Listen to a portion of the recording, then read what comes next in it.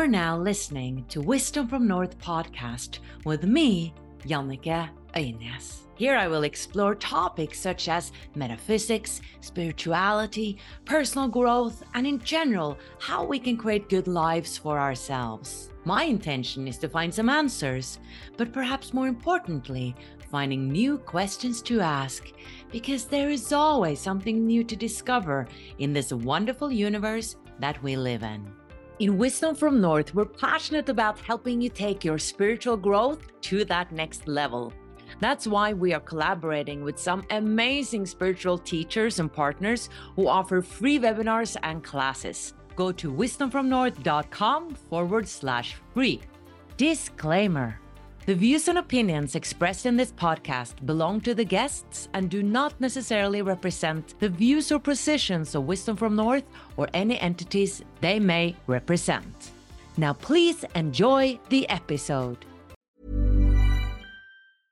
Hey, I'm Ryan Reynolds. At Mint Mobile, we like to do the opposite of what Big Wireless does. They charge you a lot, we charge you a little. So naturally, when they announced they'd be raising their prices due to inflation, we decided to deflate our prices due to not hating you. That's right. We're cutting the price of Mint Unlimited from $30 a month to just $15 a month. Give it a try at mintmobile.com/switch. $45 up front for 3 months plus taxes and fees. Promo rate for new customers for limited time. Unlimited more than 40 gigabytes per month slows. Full terms at mintmobile.com. Hold up. What was that? Boring. No flavor. That was as bad as those leftovers you ate all week. Keke Palmer here. And it's time to say hello to something fresh and guilt-free. Hello Fresh. Jazz up dinner with pecan-crusted chicken or garlic butter shrimp scampi. Now that's music to my mouth. Hello Fresh. Let's get this dinner party started. Discover all the delicious possibilities at hellofresh.com. Hiring for your small business? If you're not looking for professionals on LinkedIn, you're looking in the wrong place. That's like looking for your car keys in a fish tank.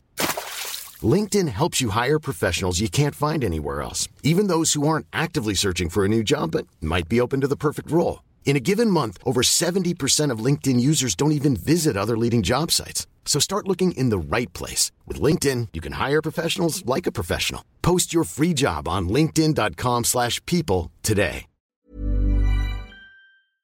Hello, Christian. A warm welcome to the show. Thank you so much. It's wonderful to be here. You know, I've been looking forward to this interview for quite some time because I discovered you on YouTube. I listened to your story and somehow it just felt like it healed me. And then I read your book, A Walk in the Physical, which inspired me so much. I cannot explain. I was sitting on the airplane on my way to Athens, and it was like my vibration just was up there, that I was like vibing so high. I don't know. It just resonated so much with me. And also your story, which is really unique. Like I haven't heard that. I've interviewed many people around their near-death experiences, and they've been channeling and stuff like that. But I've never interviewed someone who really remembers the choices they made of coming down to this planet. And there's so much we could speak about today. And I'm really curious to see, you know, where we're led to go today. But I would really love for you to share your story of how you remember your state of being or existence before this life as Christian that you have today. Sure. Yeah, I'm happy to share. I'll do what I can. Before I do, I have to disclaim first that language cannot possibly speak to our higher natures or the larger spiritual context from which we come. You know, our language is earthly form, earthly symbols based in limitations that exist on Earth that are not fundamental to other reality systems. So I'm happy to share and try to use language, but you know, the moment we open our mouths and try to speak to this, it's just wrong. Okay, so I will share my experience to the best of my ability. Please do interrupt if you'd like. So I remember long ago, before I had ever been physical, and I say long ago, but this is also So these memories feel like millions of years old, but they also feel like they're alive right now. So it's like super ancient and super personal, but also like a living state. I remember coming across this being who had been physical and feeling from this being the quality of his nature, his essence. This is very hard to describe, but it's like those environments are telepathic. Most higher reality systems have, we sense and feel our connection with each other, and we can share telepathically and feel what the other person is and what they're feeling. And I expressed to him, my goodness, like, what could you possibly have done to be this? Because I felt so much power and joy and freedom in this being. He was amazing. And he shared with me, he shared with me several things, but among what he shared with me was that he had lived a physical life. And in this physical life, he had dealt with chronic health condition, some kind of pain that lasted with him for years, like a long period of time. And the quality of being with which he met that experience allowed a refinement of his being, his nature, his essence. And I remember asking him, like, were you healed? Because I could feel like how deeply he had been damaged, apparently damaged, in this physical experience. And he shared, yes, he had been healed. I could feel the depth of the healing that he had experienced. And I said, I want to do that. I'm going to do that. I want to do that. And I was like, just very inspired and persistent. And, I don't, these words sound bad, but it was kind of like he brushed me off, like in a playful way, not negative way, but like, yeah, that's what they all say. Like, basically, you don't understand, you don't have experiential understanding for how hard it can be. But I was persistent. I said, no, I want to do it. I am going to do it. And so he said, well, go talk to your guides. So, what were you then? It seems like you were aware that there was something that was called healing. Because from what I understand, and I've read your book, you were sort of in peace and harmony and part of the creation and consciousness, but yet you knew that there was something to heal. Okay, so yeah, so it's true that I was one with all, and it's not just a state of simplicity. In this moment, I was moving with this being and hundreds of other beings across what we would describe as like a landscape of light, and we were all going to do a shared activity. And I don't remember what that activity was, but I remember feeling the quality coming off of this being. So you could say we're like beings of light. I mean, that's a very crude and oversimplified way to put it. And there are many different reality systems. So I don't want to confuse, that state, that reality system with like the ultimate, fundamental state of being. The fundamental nature of what we are is consciousness itself, which transcends all description, all limitation. But we shine through various reality systems of various levels of complexity or difficulty. So anyway, in this experience, yes, I could feel from this being like what he was and how much joy and like power and freedom he knew and he was and he contained. I don't know if that's the right word, because his nature and my nature are shared. Like, we can feel that connectedness, that oneness. Like, you yourself, you're individuated, but you're also one with the whole. Like, you in many of these higher systems, you also know, like, how do I describe this? Like, even the environment outside of you, if it's a visual experience, you don't need to have a visual experience, but if it's a visual experience and you're seeing like a landscape, you can feel that landscape is within you and you're connected to it and you're a part of it. You know that you're not separate from it, even though you're yourself. So I don't know if that spoke to your question. Absolutely. I know there's so much to this story. Yeah, so please go on. Okay, so I don't have right after that, but I remember going and finding this being again later after I had been physical, like I had many physical experiences, and coming and finding him and sharing with him that I was on this path, like I was doing it. And he was very encouraging. Okay, so the majority of my pre-birth memory is of a time, and again, time is difficult to speak to, but what we would say is a time somewhat immediately preceding this physical life, where I had taken a long break. I remember this guide coming to me over and over again and asking, are you ready to go back yet? Are you ready to go back yet? And just kind of like getting my attention over and over, just like a gentle nudge, repeatedly asking, "Are you ready to return?" And saying, "No, I'm not ready to go back yet. I'm not ready yet." And finally being like, "Okay, I'm ready to go back." And then reviewing with this guide what I can only describe as this is so hard to describe, but like my state, my like who I am, who I was, what I had experienced. And I could see and feel and know like all these different types of experiences I had had and qualities, you could say, that I understood, that I had. I don't want to use the word developed, but like aspects of being that I understood and had mastered versus other ones I had not. And there was this one specific vibration that was just like a huge, for lack of a better word, weak spot. I don't really want to put it that way because we are not weak, as souls. There's no weakness. There's nothing lacking. But I could still see this one specific fear that had bested me in a previous experience. It was a certain negative vibration, like a negative self-perception, a certain type of fear that I had engaged and it had overcome me in a previous experience. And it was like a very weak leg, you could say, that I needed to walk on. Not need to, but it would be beneficial for me to engage. And so it was obvious what I needed to do.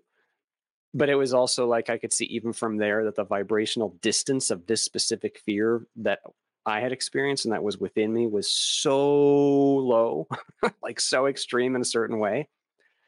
And I was like, is it even possible to integrate, to process a fear that's this low? And my guide shared with me, yes. And you have all of time available to you to do so. Like it was just, I knew that this is hard to explain, but like there wasn't a limitation on my being. So, and there had been beings who had engaged vibrations this low and succeeded. And I knew if it's even possible, I will do it. Like it sounds so strange to me as the human, because I've experienced deep trauma and pain. But from that perspective, I knew, and I know now, what we are. We can't be harmed. We are immortal spirit. That's our true nature. It can't truly fail or be thwarted. And I just had this incredible excitement, like, oh, I will do that. I'm so excited to do that.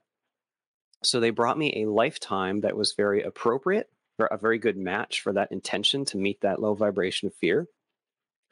And it wasn't this lifetime, it was like an immediately preceding life. I remember reviewing that life, reviewing a detailed plan of that life, and then accepting that life, and then accepting what we call the veil, which is just a word, but it means the constraints in consciousness space that consciousness wears, adopts, takes on in order to have the physical experience. So the way I experienced it was like a plummet in vibration, down, down, down, lower, lower, lower, lower, lower, all the way down, lower, lower, lower. It's like, I like to describe, if you take like a pitch producing device, like a sound amplifier, and it's making a high pitch, and then you turn down the knob, and then when you get to the bottom, you turn it down some more, and then more, and then more and more and more, and then crank it down some more and more and more and more. That's what it felt like in the body of my awareness vibrationally, to plummet down, down, down, down, down, down, down, down into this incarnated state. And as that happened, all of my knowing disappeared. All of my knowing was cut off, and my memory, and like it felt like I lost all that I am. And so I arrived at this place that was so low vibration, so dark, so limited, that within moments I responded in fear. I was like, I am not doing this. There's no way that I'm going to tolerate a lifetime of this. So I summoned my might, my strength, and I fought my way out. I pushed my way out past the veil. And I was successful in doing that. I immediately became aware that I had killed the body that was to be mine, the fetus, before it had even been born. And I had a life review for that very, very short life.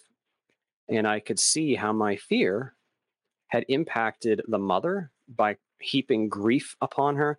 And not only the mother, but I could see, like ripples in a pond, hundreds of other people whose lives were made more difficult because of my fear. And it was like, And see, from that side, you know that it's okay. Like there's nothing truly wrong. It's just a play. But I could see very objectively, like, oh man, like I got a lot of fear. I got to do something about this.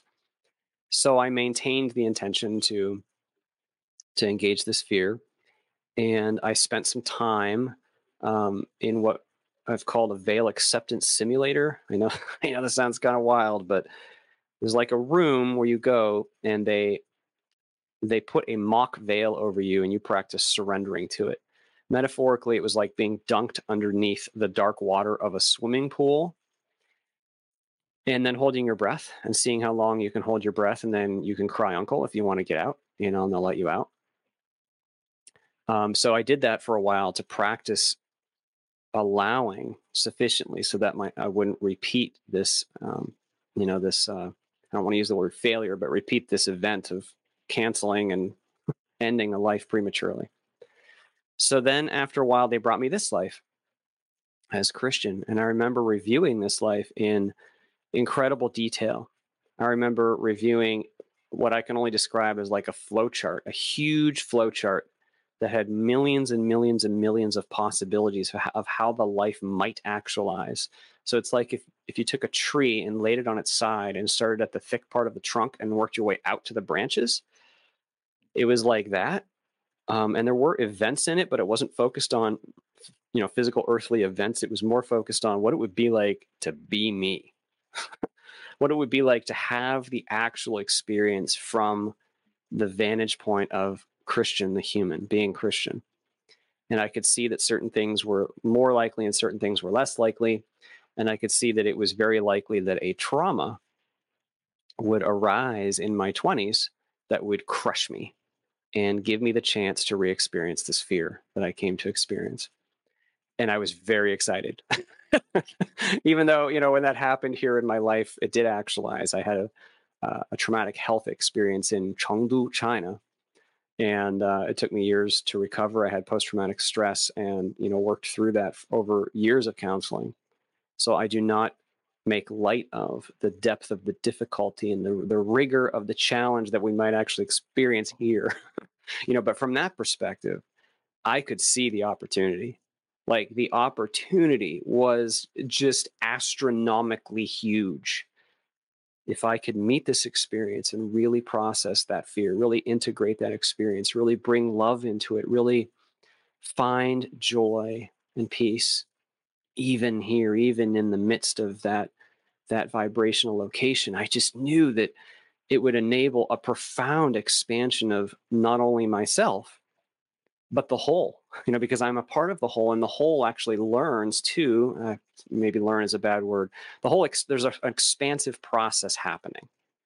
And I knew that by integrating this fear, I was participating not only in my personal expansion, but the expansion of all that is.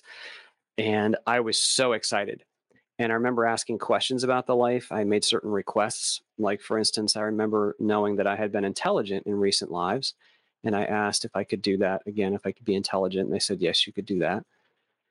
And I knew that it would be important that I be male in this life. So not that men have any, it's just different qualities of being, the masculine and the feminine energy is just a different angle. And I just knew that the masculine angle had there was some use for that in order for me to meet this fear. And I also knew that my father in this lifetime would instill confidence in me, and that he would really keep me very strong in that area of confidence, so that wouldn't be an issue. I knew that would be helpful, so that I would have a rock to stand on, so to speak, to meet the fear, and that my mother would be very loving.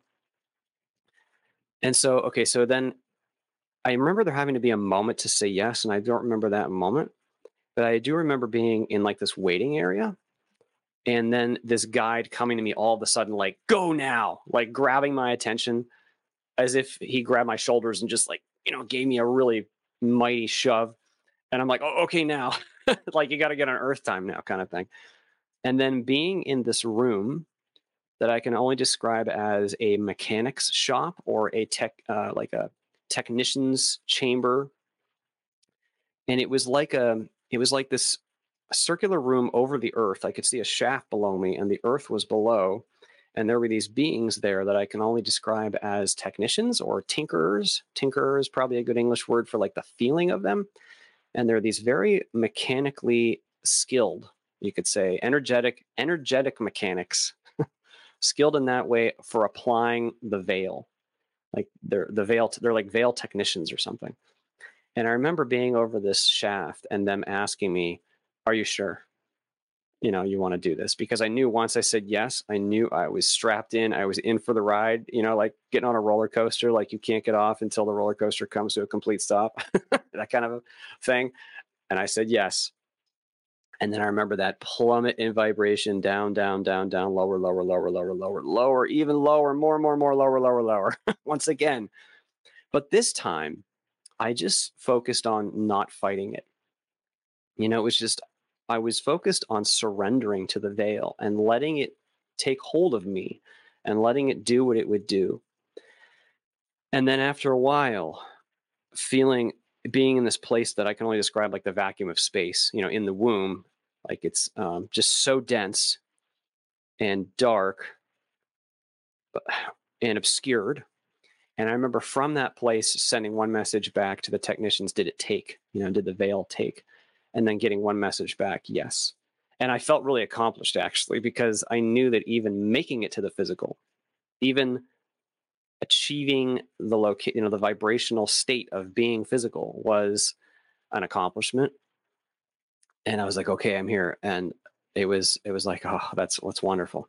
But then after not too long, my fear began to arise once again, because I was so limited. It was so dark. My knowing was cut off. It felt like I had lost all that I am. And so I began once again to summon my might, my strength, to fight my way out and reject the experience once again. As I did that, the most holy moment in my entire earthly life happened. The Spirit of God, what we call God, the Source, that which is beyond all description, the profound, powerful, potent I am of all, came to me and expanded me back out. And I felt all of the universe within me. I felt all the galaxies, all the stars. I felt them all within my body. I felt all that I am. And I felt our sun, Earth's sun, and I felt its churning bliss. It had this like raging bliss, is the word I would describe, just like fiery bliss.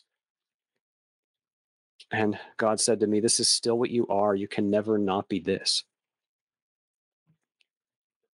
And it was such a holy moment. And I just thought to myself, well, that's amazing. That's wonderful. I don't have to fight, because it was so relieving. I was like, oh my gosh, I can let go. And I let go and just surrendered into being in the womb, because I knew if I hadn't lost all that I am, then I didn't need to fight. So then I was in the womb for a while. It felt like a long while. And then the next memory I have is of the day I was born. I remember the sensory experience, just cold shock, touching, light. I remember looking up at the nurses and having absolutely no idea what was going on, just being so confused and not understanding what were these shapes, what were these beings that were taking care of me. I knew they were some kind of living being, but I didn't understand. But I felt love for them, actually, felt love for the nurses. And I remember just being super intensely curious. And it's funny because I shared this memory much later with my father. And he said, when I was born, my eyes were wide open and I was looking at everything with the most intense curiosity he had ever seen. And I remember that. I remember being so curious about what is happening here. So I don't have much after that, but once I got a little bigger, I remember drawing upon these pre-birth memories in this flowchart and like trying to like predict what was going to happen with simple things. Like I remember wondering, is our neighborhood friend, our next door neighbor, are they going to come over? Like I'm talking when I was maybe 3 or 4 or something. Are they going to come over today? Just as an example, and getting an answer because I was checking the flow chart about the likelihood. But I had certain expectations for how life on Earth would be based on what I remembered from the higher realms, because I assumed that life here would be like there. For instance, I assumed that we would be able to feel each other's emotions here telepathically. And one time a neighbor friend was over I remember being in a diaper and standing at this little couch, like sofa thing, and telling the neighbor. And there was this music on in the background. There was someone. My father was playing this song on the radio, on the record player. I even remember the song, and I remember telling the neighborhood friend, "Watch me dance." And I remember shaking my little tush in my diaper and feeling really funky with the music. And she just walked away unimpressed. And, and when she did, I was like, oh my gosh, it occurred to me, she can't feel what I'm feeling.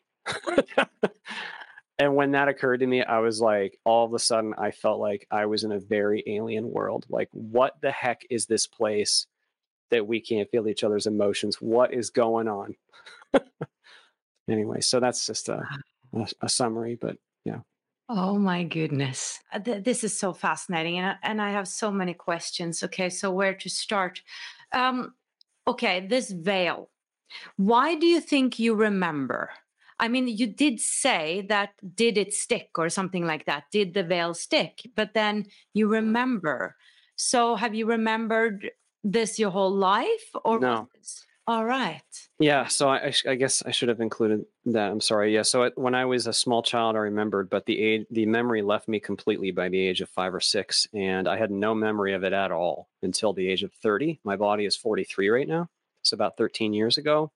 It returned spontaneously after I took up a meditation practice, and after I gained a deep familiarity with my awareness itself, just as it exists beneath all the thinking and stories and all the association, the form association, then the memory just like was there. And it was even more real than any earthly memory. And it was so obvious. It was like the most obvious, normal thing. So why do you think that you particularly are remembering and not me, for instance, and all the other of us? So I'm not special. But I will say that in my pre-birth planning, I did ask to keep a small amount of memory. And they said that I could do that, but that it would make this life more difficult. And I could feel from that perspective why. It's because the contrast between there and here would be even greater. Because if you have any glimmer of what home is like, the foreignness of and the alienness of this state of being can become so painful that it can become intolerable. A lot of near-death experiencers describe that very painful homesickness. Well, I feel that for sure. And so in a sense, the veil protects us because it prevents that really deep homesickness. But anyway, I don't consider myself special at all, because we all are our deeper selves. We all are our higher selves. It's just that we've agreed to be veiled for a duration for purposes of expansion. We've come to have the human experience, and that means signing up for complete immersion, as complete as we can get.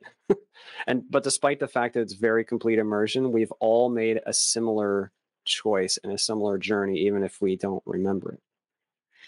When you forgot about the truth of who you were you an atheist then, or did you have some sort of spiritual belief?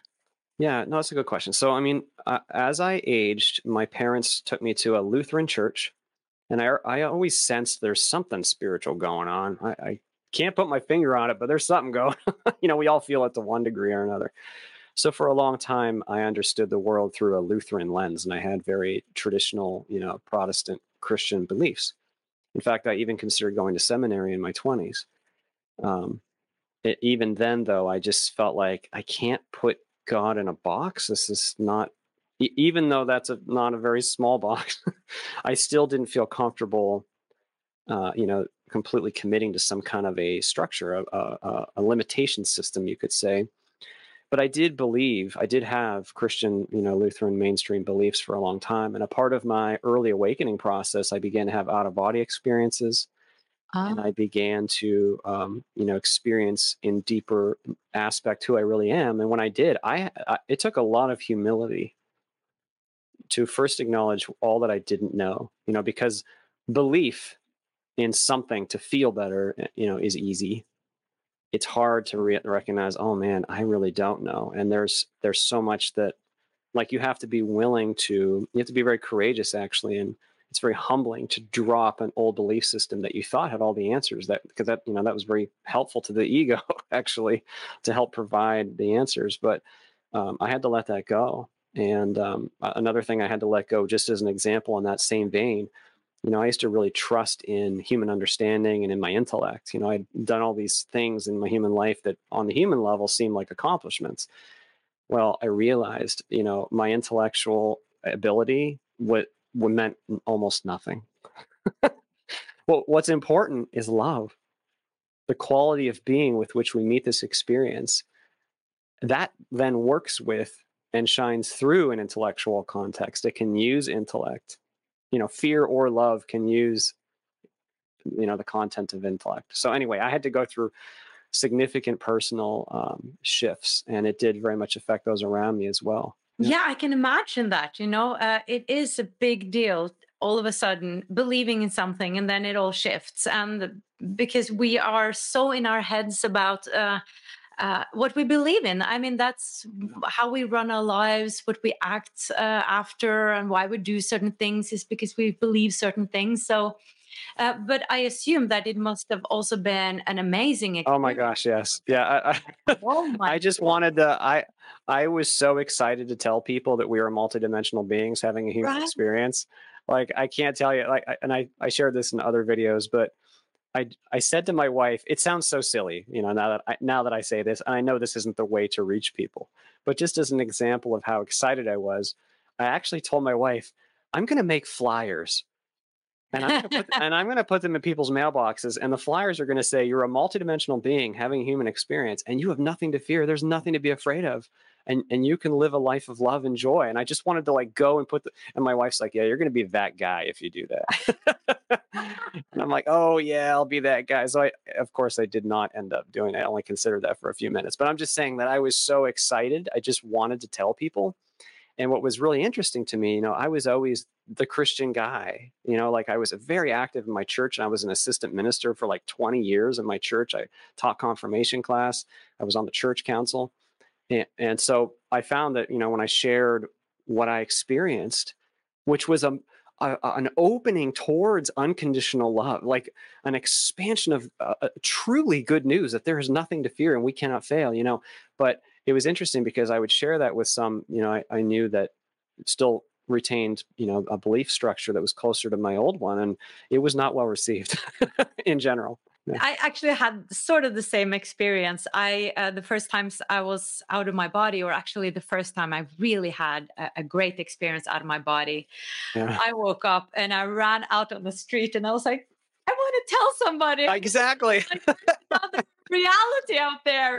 I totally get it. Like, no, I'm not going to do that. I totally get it. That's exactly how I felt. And then it's like, but people need to know this. Yeah, this is important stuff. And because those experiences, what a lot of people who don't remember experiencing that, I mean, we all do experience it. We just typically don't remember it. It's so real. It's so real. It's not a dream. It's actually more lucid, more real, more visceral, more tangible, more physical, actually, than the physical experience. So when you come back, it's so self-evidently real that you just want to tell people, it's amazing. I'd love to go into that because I'm so curious about, again, I have to say where we really come from, because I don't know how to explain it, with my limited words and understanding. Because you mentioned so many details, like you were planning your life, this flow chart of a million of possibilities. So in this room, I mean, are there rooms, and how did it look like, and who were these guides? If you can just sort of give us a picture of some of the memory, how it looks like there, and what kind of guides you were hanging out with, and who are they? Let me just say this. So if you were to ask someone who's never been to Earth, what does Earth look like? Okay, well, first of all, they've never been there, so they can't even imagine what you're about to tell them. There's no language for it. And secondly, Earth has a lot of different contexts, a lot of different places, a lot of different potential situations. And these systems that I'm referring to are much less constrained. So they have far more potential of states of being and of experience than what we commonly experience on Earth. Earth is a very dense and limited experience by comparison. Okay, so on Earth, we experience an external environment with places. So we think reality is made of places. So I want to know what that place is like. And that's fine. That's an okay question, because there are the experience of places, but it's far more than that. So I can just share a couple small details. Okay, so when I was in the state before the guide came to me to ask if I was ready to go back yet, I remember being in a realm of living golden light. And my being was connected to it. And, so then you say, what were you doing in the realm of light? Well, the only word I can think of in English is like frolicking. Just a joyful churning and expression of being and reaching out to places telepathically and instantaneously, and then going and engaging in different things. But see, all time is also happening in one now. So it's far less limited. But then when the guide came and got to my attention, it wasn't like on Earth, like he had to walk up and I had to see a face and then he had to say some words.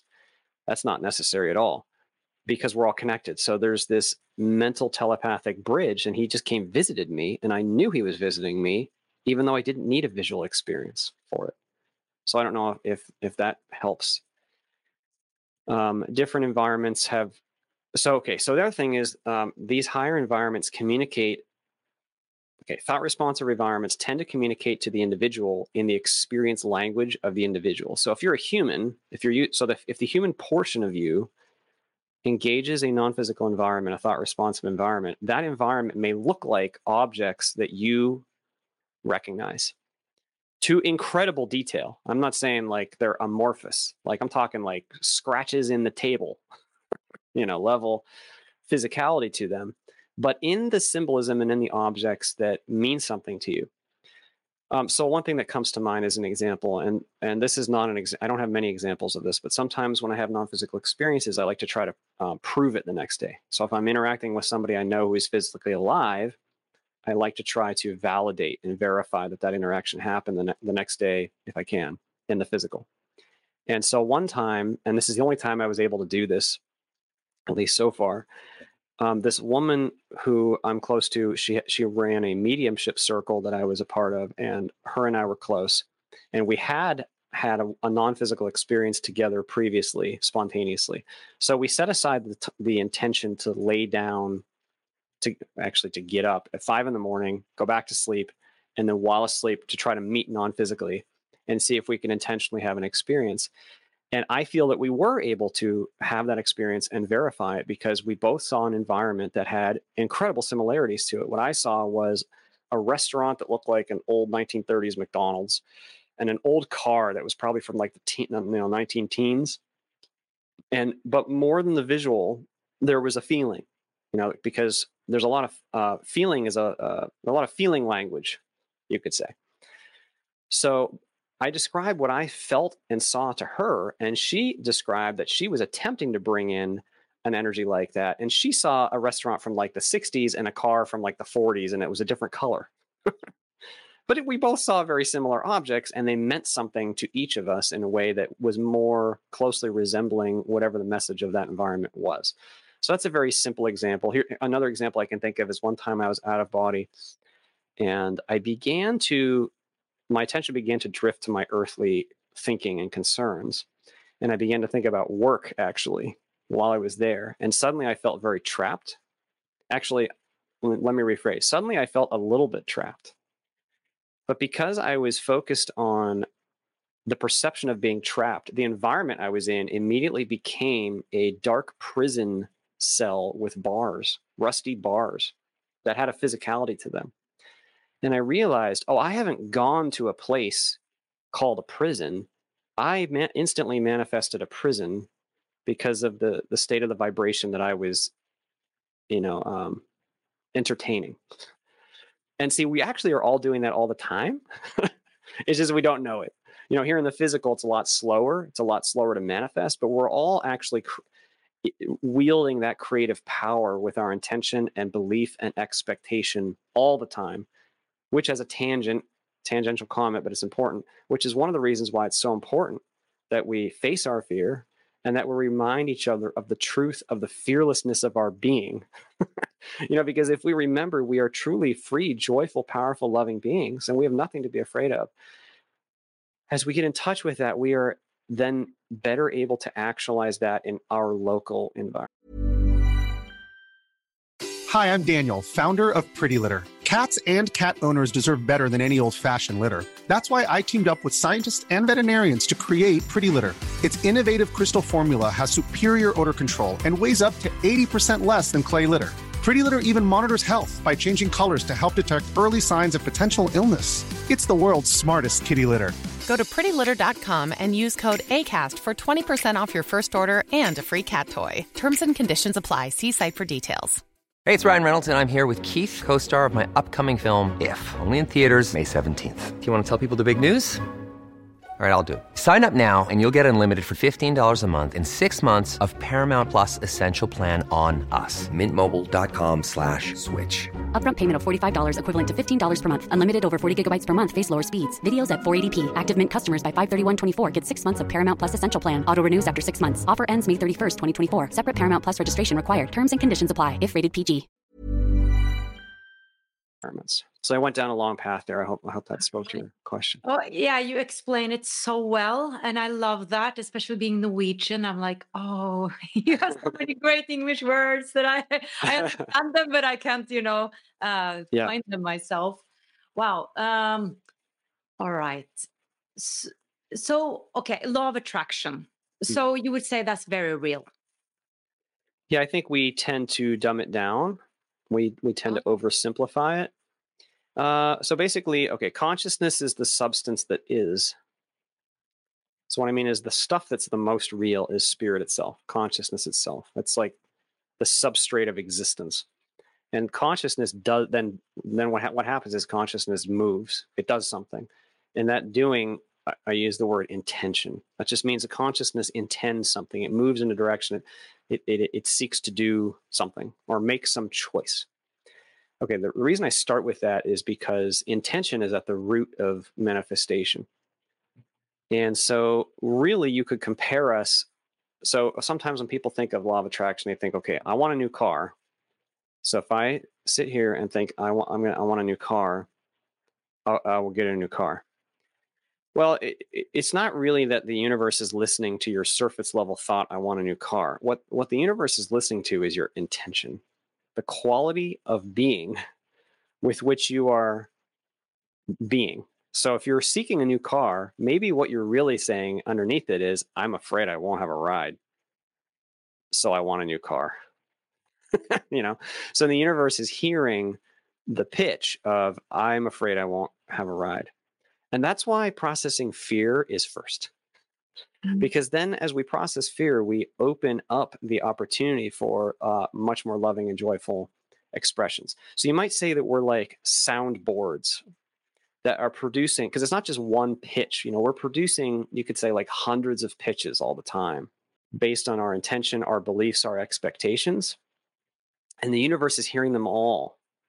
And it's responding to not only your pitches, but the pitches of every other participant in the game, and there's a lot of them. But a focused, clear, being level, deep, that means deep intention, is a lot more powerful, a lot more effective than a surface level thought muttering. If you're just going to sit there and just kind of mutter like a weak comment, that doesn't really have the oomph to cause an effect, especially in the physical, because the physical is so slow and dense by comparison. But if you're truly clear, and especially if your intention is of love, because that's love is the true power. It's reflective of the unity of being. So if we can really clear out all the crap and really bring forth an intention of love and peace just in this moment in whatever way, wow, that is powerful stuff. It has a manifestation potency that is much greater than actually many people who are not awake and who are, not purposefully using that intention. So just some comments on what we typically call the law of attraction. Yeah, very interesting. And I'd love to share my thoughts on it, and then you can play the tennis ball back and see if I'm on the right track. Because when I'm thinking about law of attraction and manifesting, I often feel that people's traumas are coming up. Like a couple now is trying to sell their apartment, Mhm. and they've had so much trouble selling apartments before, Mhm. and now it's difficult times, but still I don't have problems with that. I've always had flow in apartment buying and selling my apartment, so it seems like I don't have so much resistance there, but it seems like they have, and now they're totally into fear, and I'm like, you got to manifest it. But as I was saying that, I just felt it's not so easy for them because they have so many experiences with not being able to sell their apartment. And each time they get into fear and they get into trouble with those who are buying, there's always an issue with selling and buying apartments for that couple. Mhm. So you're talking about meeting their fear. Is it the fear that's their problem, or is it that they have so many experiences that it becomes a belief for them that is Yeah, very hard to sell an apartment for the price they actually need and sure. want? Yeah, great question. So, first of all, before I comment to the question at hand, it's not that every single thing in our lives is always a direct representation of just our intention. Of course, there are many different players in the game. All the laws of physics work. There's rules as to how the physical unfolds. So we might nudge the probabilities of something that might happen a lot, and maybe it moves from a 1 in 1,000 chance to a 1 in 10 chance, and it still doesn't happen. I'm using simple language, but I'm just pointing out that it's not just like a clear 1-to-1. There's a lot of energy at work, and a lot of and the divine laws at work are very effective. So just a context for the comment. Okay, so we do get what we expect and believe. You get what you expect might be a simple way to talk about manifestation. Okay, so like you said in the example, so fear is difficult for us to work. So fear is another word for yet unevolvedness. It's just another way to say it's something that we haven't yet integrated. And one of the great values of the physical is that you get what you fear. So Oh, I don't mean no, but that's not a negative. No, this is the place we come where we get so committed into. I don't want to use the word bound because we're never actually truly bound into the physical. It's just that when we do that, so that we have the unrelenting opportunity, the unrelenting chance to face and process and integrate that which we haven't done yet. So if there is a primary fear that you're here to deal with, then it tends to keep rising back up into your experience. Maybe it's a fear of powerlessness. Maybe it's a fear of not being worthy of love through relationship. Whatever the rejection is. And it's not a negative that it keeps rising up. It's that you're afraid of it. So you're putting a lot of energy into it by resisting it. So you think you're trying to get away from it, but it's like building up a dam and then putting your energy in the dam throughout your whole life. Well, that's creating an effect because there's a cause and effect in all of our intentions and all of our thoughts and all of our association with form. So then it keeps coming up so that we have the opportunity to face it. In my case, the fear that I came to process is very, very deep and very personal. And I may deal with challenges that nobody else deals with because it's helpful, actually, so that I can meet this fear and have the opportunity to really get into it and to really experience it. And then once we do that, we break the dam, and the flow of life opens up once again, actually even in greater measure, because now we're not resisting life. Basically, we never have to be afraid of life or what's in life. We can say yes to life no matter what's arising.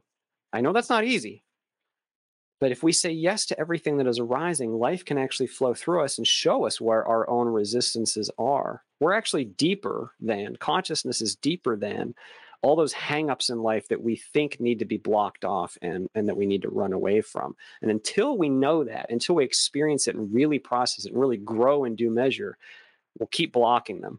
And because we've blocked them, the universe might just keep giving us nudges to help us process. But it's not a negative masochistic system or something. It's actually a very loving and intelligent system, and it tends to unfold and arise as it's beneficial for us to deal with. Not always, but in many cases, the challenges that arise at profitable moments, you could say, moments when we're in a position where we can actually utilize the experience and respond to it and grow from it. So would you say that a way to manifest could be to really go into acceptance, like Matt Yeah. Kahn speaks about loving what is. So if you're afraid of not being lovable, like you said, or being alone, maybe, moving into surrender. That's the situation that is Yeah. right Oh, now. I gotta say something. Yeah, I gotta say something. This is important. Yes, absolutely. Acceptance opens the flow and is the power. Okay, but acceptance doesn't mean, oh my gosh, I don't actually want to be alone, so I'm going to accept this because I want to escape it. That's not acceptance. So what I mean is, acceptance is actually feeling what you're feeling all the way. Not running away from it, not trying to create a different outcome. Honoring yourself 100%. I feel this way. I have this legitimate feeling. This is exactly how I feel. And spending time with the feeling rather than resisting it or trying to push it away. Go find it as it arises, just however it arises in this moment. So as an example, if I might experience an anxiety that might arise from traveling is very difficult for me. And I had my traumatic experience happen during travel. So historically, I've had anxiety around the process of traveling, though that's healed so much. So, but now if I have an experience where I feel that rise up, like it might arise in my diaphragm, I feel a sensation of negative, like an anxiety, then I can just look at it and say, okay, thank you for coming. Show me, where is my resistance? What am I afraid of? And if you're really willing to feel into yourself, you'll usually find some pretty dark, nasty, scary gunk in there. But then the question is, what do you do with it? You don't have to solve it and fix it. Rather, it's asking for you to go see it, to go feel it, to go allow yourself to be vulnerable, to feel the aloneness or the powerlessness or whatever it is. Go towards it without requiring it to leave. It's like a messenger. Anxiety and fear, you could say, is like a messenger that arrives at your door. And so often we open the door and we're like, I don't like that, and close the door. And then the next time it comes back and it knocks a little harder. And then you open the door and nope, and you close the door. Well, you can't, it's not going to go away. I mean, I don't mean to oversimplify in this. This is a simple metaphor.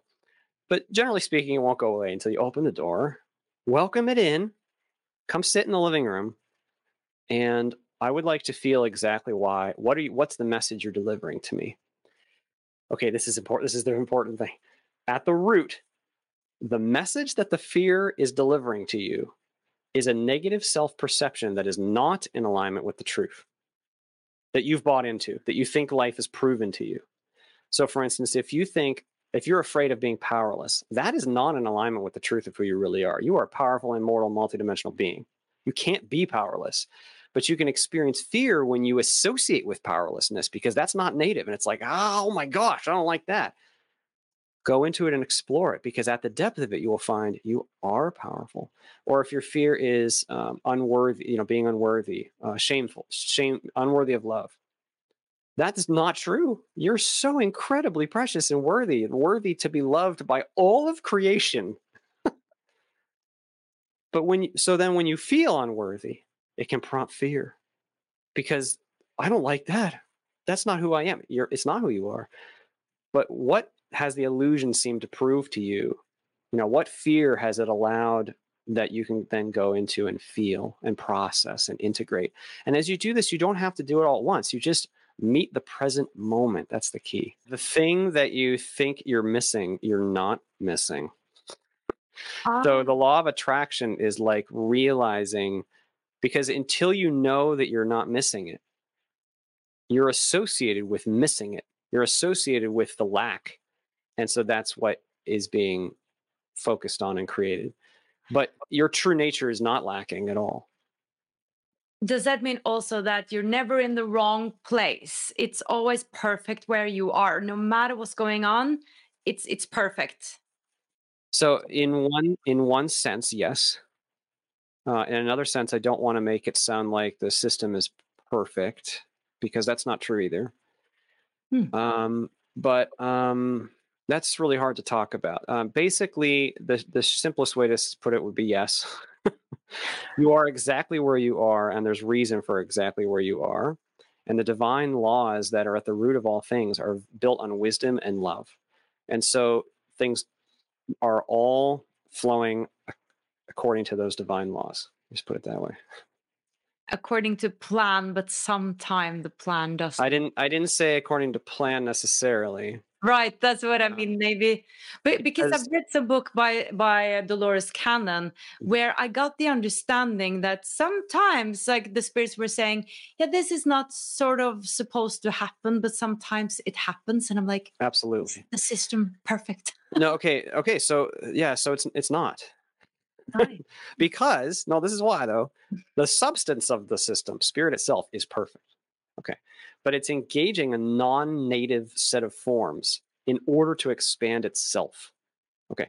So then as it engages that non-native set of forms, it's committing into a circumstance set, into a constraint set. And so pre-life, when I looked at the flow chart, I could see all these probabilities because the system is really, really good at predicting outcome. But what is the thing that changes the outcome? Free will. You get to make choices. I get to make choices. Now the system knows us really well, so it's pretty darn good at predicting the choices that we're likely to take, but it is a novel system. In fact, this is really important actually. The novelty of the physical, the fact that novel outcomes can happen, that means unanticipated outcomes can happen. That is the value. You see, because now you have a perfect all that is that knows all, but now it's engaging something it doesn't know what's going to happen. It doesn't understand what's going to happen. And it has to make choices and wield choices and see what the outcomes of those choices are. And then, oh, something surprising just happened. That's amazing. That's exciting. Now what are we going to do? And that process adds to all that is. You see, that novelty adds to all that is. So it's not perfect in that everything is preset. It's very, very good. But it's actually rather precious that all of us here on Earth are making choices from a place that we don't fully see. We're having to play on the fly, so to speak, and and at the root of the whole game, we're trying to see if we can make choices that are more in alignment with love and with our true nature than fear, which is association with the non-native illusion and unevolvedness. We're trying to see if we can be loving even here, and we're trying to integrate these experiences, really come to terms with what is it like to be me? What is it like to be a father or a friend or a son or, a shopkeeper or a person playing in mud or someone who has broken their leg? What is it like to be that person, and what choices do you make from it? That is the frontier of creation. Wow. Yeah, and I read in your book that, part of what we're doing here and how we're growing is by making these choices and we're expanding by expanding our vocabulary. Yeah. As Experience vocabulary. Yeah, you could say. yeah, destiny. So you speak about probabilities. You had millions of probabilities. That's a lot to choose from. I was thinking about that when you watched all these millions of possibilities. Well, it's not like I chose from them all. It's more like I could see I'm choosing now. You see, now I'm 43 years into the simulation, and after this, I get to decide, am I going to go down and make dinner? Am I going to go take my guinea pigs outside and put them in the lawn, or am I going to go for a walk? But how does destiny come into this? I'm curious about that. So I know you're married, right? So yes. do you have a soul contract then? Is that something you remember, that you had a soul contract, that you talked about your father, your mother. Did Mhm. you also choose your spouse? Because it seems easier to choose your mother and father. You know, they're ready to have a kid and you come down. Well, the mother and father are very close to the start point because they're Right. generating the body. But then life happens and people make their Mhm. free choices. So what if that messes up all the Okay, plan? so there's one concept that might help here. So when we set the plan at the beginning, we set key intentions, and the probabilities of the life tend to support those pre-life intentions. So in my case, my intention was to be physically crushed by illness and to experience this fear. I mean, it sounds horrible to the human ego, but actually it's a wonderful opportunity. So what that means is, since that was my intention, the circumstances of the life and body were likely, very likely, to support that as manifesting in one way or another. And I could see it was very likely that by my early 20s, once the body got over its like just over the peak of its like biological growth, 22, that this would occur, that this would have happened to me. I could feel that from that point of view. Okay. As for like meeting my wife, I don't have any memory of that specifically. But it's not that every single aspect of our lives is a primary part of the contract. It's more like the contract is a primary thing or things, could be multiple things that we want to experience. And then the life tends to work more around those things. So if we come to be, so some people do come to play certain roles for each other, to be in certain relationships. Well, then it's very likely, not 100% certain, never 100%. It could be 99.999%, might be 80. I don't know. But some likelihood that we will come across and meet that person and engage in a relationship with that person if that was beneficial to us. Often the people that we reincarnate with to re-experience relationship have been beneficial for our own growth in some way, and we have a loving relationship with them already. So maybe we've already been parent and child, or maybe we've already been spouses, and now we want to experience each other from a different angle. That is something we often do. In my case, that was not a part of my pre-birth plan. I was coming to do something more personal when it came to engaging fear. That makes sense, because I feel that from what I've learned, that everything is very unique and special to the soul. That's probably why there's so many different stories and near-death experience stories, and soulmates and twin souls. I feel like there are some who are very focused on that, who are maybe incarnating together again and again in different. Yeah, you believe that too, or Yeah, that? yeah, that Yeah, happens. I something. mean, I think that a lot of times, especially with romantic relationships, we tend to very quickly want to, identify the twin flame, the soulmate. I'm not making light of that. Sometimes that is the case. It's just that, yeah, if we pre-plan some kind of a relationship experience, it's likely that will unfold, but it's not always the case. I mean, we are all one. We're all connected to each other. We're all loving brothers and sisters. We're all family. Like every single person listening today, you and I are family. We just don't remember it. And we have varying degrees of experience with each other. That's all beautiful. You know what I mean? That's true.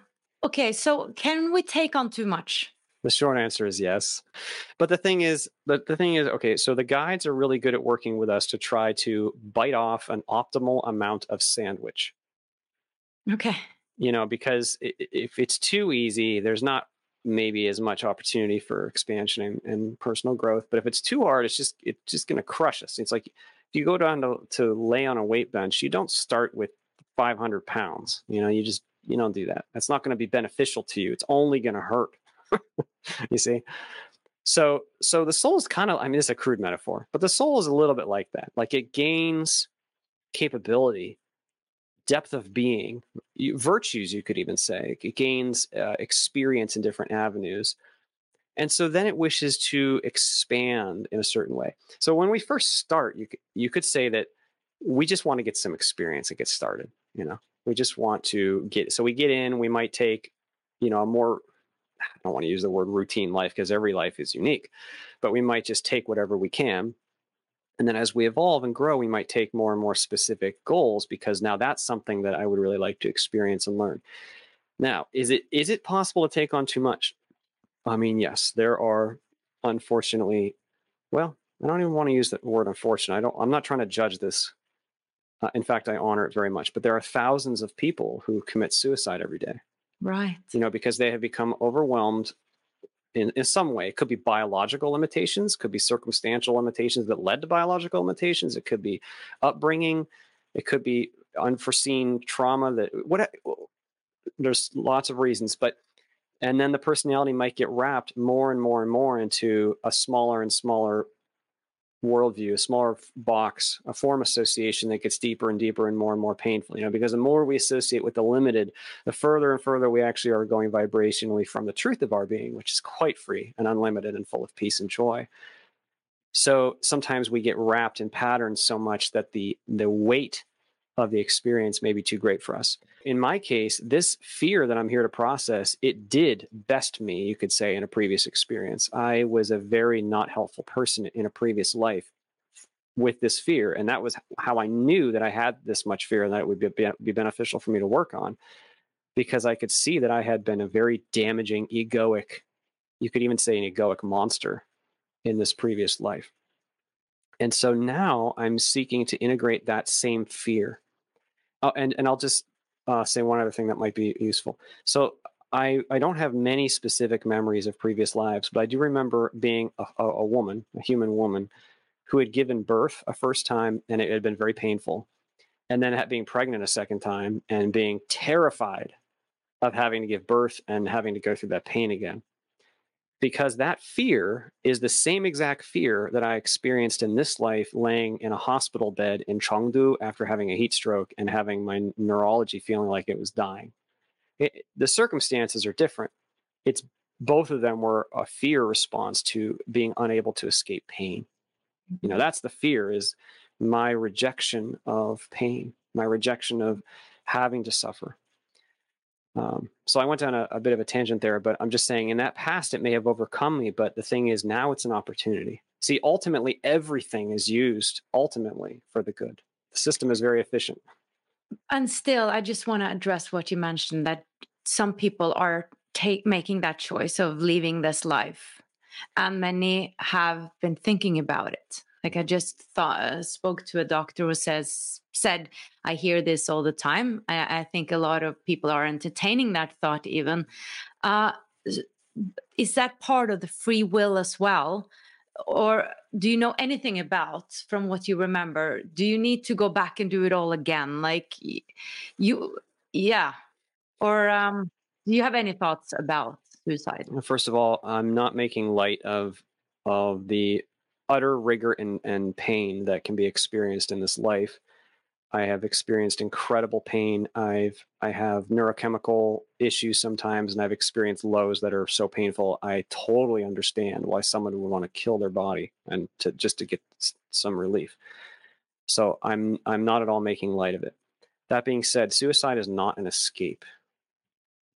And what I mean is the opportunity is now. We may be very, very, very far down a certain trajectory into pain and into limitation and into an association with believing you are powerless or unworthy or, and look, I have a lifetime to prove it to me, and it happens every day. And it's so, I'm not making light of that depth of momentum. But now, this moment is a new moment to change the momentum and to stop and to pause, because your true nature is deeper than all that horror and pain. Your true nature is love and freedom and joy. Okay, I know that's a mighty step, a Grand Canyon between the darkness of deepest depression and the native love and joy. That vibrational distance is ridiculously huge. But in that distance is the opportunity to surrender, to accept, to choose something new, to choose maybe service to another instead of fretting over yourself or something for a moment. I don't mean to make light of that. Or to choose joy in some small way. Or to choose simply to endure even the pain and to know that it's temporary and it will get better. It will go away. It's not who you are. The pain is not who you are. You could say depression is like a lie. It's like a neurochemical lie. I know that when you're in it, you can't feel good. You can't even feel good. I understand. But you could say that even there, you get to wield an intention. You get to wield a state of being in that. And, it's like there's a Bashar quote I love: circumstances don't matter. Only state of being matters. And you get to choose your state of being in any moment. You can shift that momentum. Okay, so now to your question, what is that? What's the implication of suicide? I cannot possibly, speak to that in one swoop. I can simply say that where there is yet unaddressed fear, it is beneficial for us to go and process it and heal it. And so often when we're in the depths of the darkness is the most valuable opportunity. And so it is valuable to stay and to do everything that we can to meet that. That being said, I'll also say that unconditional love is unconditional. It's not like you get to the other side and it's, oh, you messed up. No, those on the other side, they see the pain, the rigor. It's like if someone goes to Mount Everest and climbs Mount Everest and they're like, it's cold up here. Yeah, it's cold up on Mount Everest. Do you feel like if they come back down and they didn't make it all the way to the summit, do you judge them and say, oh, you didn't do well enough? No, we understand. They tried something incredible. They tried something mighty. And that's how it is to be human, and especially to be human into certain depths of darkness. It's like climbing Mount Everest. Yes, it's cold and there's no air up there. The question is, what do you do with it when it's cold and there's no air? It's not like you can fail. You can't fail climbing Mount Everest. You know what I mean? Whether you make it halfway up or all the way to the summit, it's a valuable experience either way. And then later you get to choose. You get to choose if you would like to return and do it again. Yeah. When I was very depressed in my 20s, I had some thoughts around it. But I had a family that I loved, and I just knew I could never do it. But I wanted to just escape the pain of not feeling anything and not seeing any hope in my life. But I had a thought like, what if in the future there's something in store for me, and I would regret this. And here I am today, doing something I never thought I would do. And I wouldn't have done this if I wasn't depressed. I would never have asked the big questions.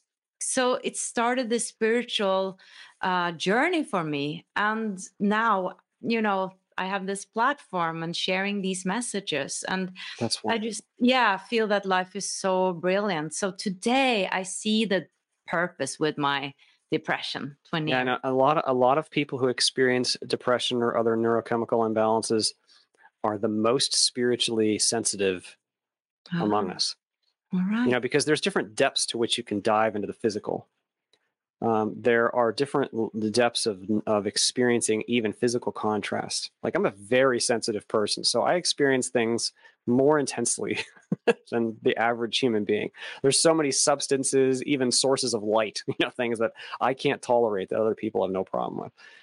But see, all the contrast is valuable. So I'm just saying that it's often the spiritually mighty, the strongest among us who go all the way into the dark. And I've heard Natalie Sudman, the near-death experiencer, she said that in her near-death experience, she saw that humans, especially those, who are doing these great challenges, are seen like fighter jet pilots who are flying their jets upside down 20 feet off the ground. Just incredible acts of expression and creativity and growth and ultimately the service of love and joy. That is who we are. And that love and the joy that we are, it cannot be truly overcome. It is not like the deepest, darkest depression is not deeper than it. Like no matter what kind of image you put on a movie screen, you can't actually harm the screen. You can't actually get deeper than the screen. And similarly, if we allow and fully feel even the deepest darkness and fully forgive ourselves and fully forgive those around us and fully honor the journey we've had to come this far, holy crap, we really honor, really feel it all.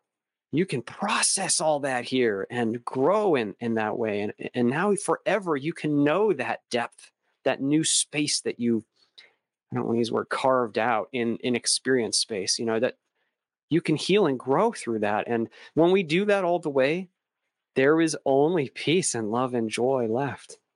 Love and peace and joy is always possible, even if we are in a moment of absolutely incredible pain and hopelessness. Beautiful. What is the meaning of life from your perspective? The simplest way to put it is love. Love is the reason. The physical universe is the purpose of it is the expansion of love and joy through the integration of experience and through choice making, seeking to make choices out of love rather than fear. Yeah. Wow. It has been such a joy speaking with you, Christian. Thank you so much for sharing. I watched your show back in the day, before I had even shared my experience, but I don't know, 4 or 5 years ago now. I loved your show and I was encouraged. And every time I see people share, I meet a lot of people now that reach out to me and they share their experiences. We are not alone. Like there are a lot of people out there who have experiences and they don't know. It's okay. Like it's as normal. We really are spiritual beings having a human experience. And so many people just don't feel like there's a way they can share it or that it can be validated. So I really appreciate that. Like all those little nudges of seeing like your show and watching like Buddha at the Gas Pump. That was another one that was helpful for me. That's really valuable work because this type of activity, sharing the real message and helping to remind people of who we really are, this is the real work. Consciousness is first, the form is second. So if we can find that love and that peace and that joy and meet our own crap and encourage people to do that, we are healing the world. This is the real place to do that. It's the same for me. Like I just told you, it's a bit personal. It was part of me that lost some curiosity for a while. And then I started listening to sort of near-death experiences and I came over your experiences and all of a sudden something opened up within me again. And I started becoming curious again. And I think there's a reason for everything because I had to build my company. Now we have a membership, we have online courses. I really had to sort of step into the businesswoman and make decisions and create the company. It was a lot of hard work. But now that that's sort of in place, I feel like I have the space again to be curious again. And so that's wonderful. And that's okay if it comes and goes. That's okay. So how can people reach you? What are you working with? I don't even know actually what you're doing. I just read your book, but like, what are you doing for a living? Are you working with this? Right now I work full time as a project manager for an insurance company, but I intend to move away from that. Yeah, I did project management for a nuclear valve and pump manufacturing company for 16 years. Took 6 months off. But this is, I am so passionate about this work and I do intend to move. I am in the process of moving more and more into this space. It is such a joy-filled work. I've got to meet so many amazing people. And so how can people reach me? So I have a website, awalkinthephysical.com. There's a book page. My book is available online for free as a readable PDF on Google Books. Just go to the third link down on the book page. It's also on Amazon in print or Kindle or audiobook. It's not about money. I want to share the message. And if you'd like to email me, I'm happy to try to respond. I'm sorry. Sometimes I get so many emails. I just cannot respond to everybody. I apologize. But I'm happy to respond to as many as I can. It's awalkinthephysical@gmail.com. Thank you so much, Christian, for your wonderful work and for showing up today. Thank you so much for having me. It's been an honor. Ever catch yourself eating the same flavorless dinner 3 days in a row? Dreaming of something better? Well, HelloFresh is your guilt-free dream come true, baby. It's me, Keke Palmer. Let's wake up those taste buds with hot, juicy pecan-crusted chicken or garlic butter shrimp scampi. Hello Fresh. Stop dreaming of all the delicious possibilities and dig in at HelloFresh.com. Let's get this dinner party started.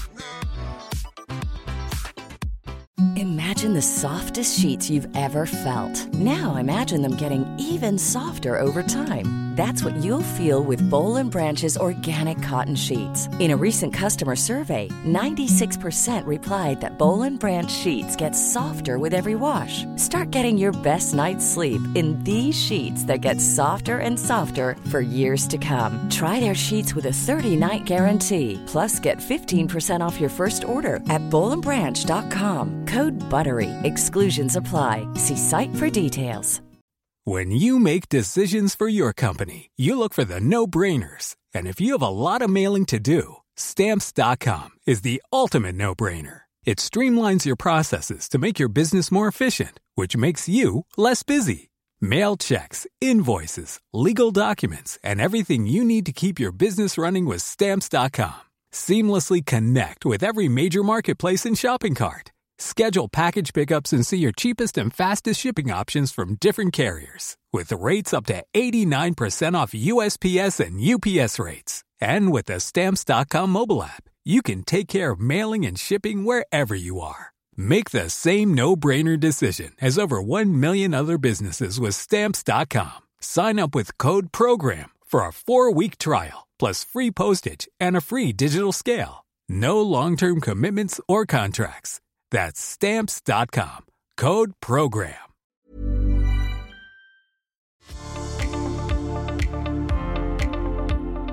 If you want to become more who you are and live in alignment with your soul's purpose and explore a deeper meaning with your life, then you are most welcome to join Wisdom from North membership. If you want to go deeper, you can find all our English online courses and programs at wisdomfromnorth.com. You can also find us on Instagram and Facebook and YouTube just by searching for Wisdom from North. Until the next episode, much light from here.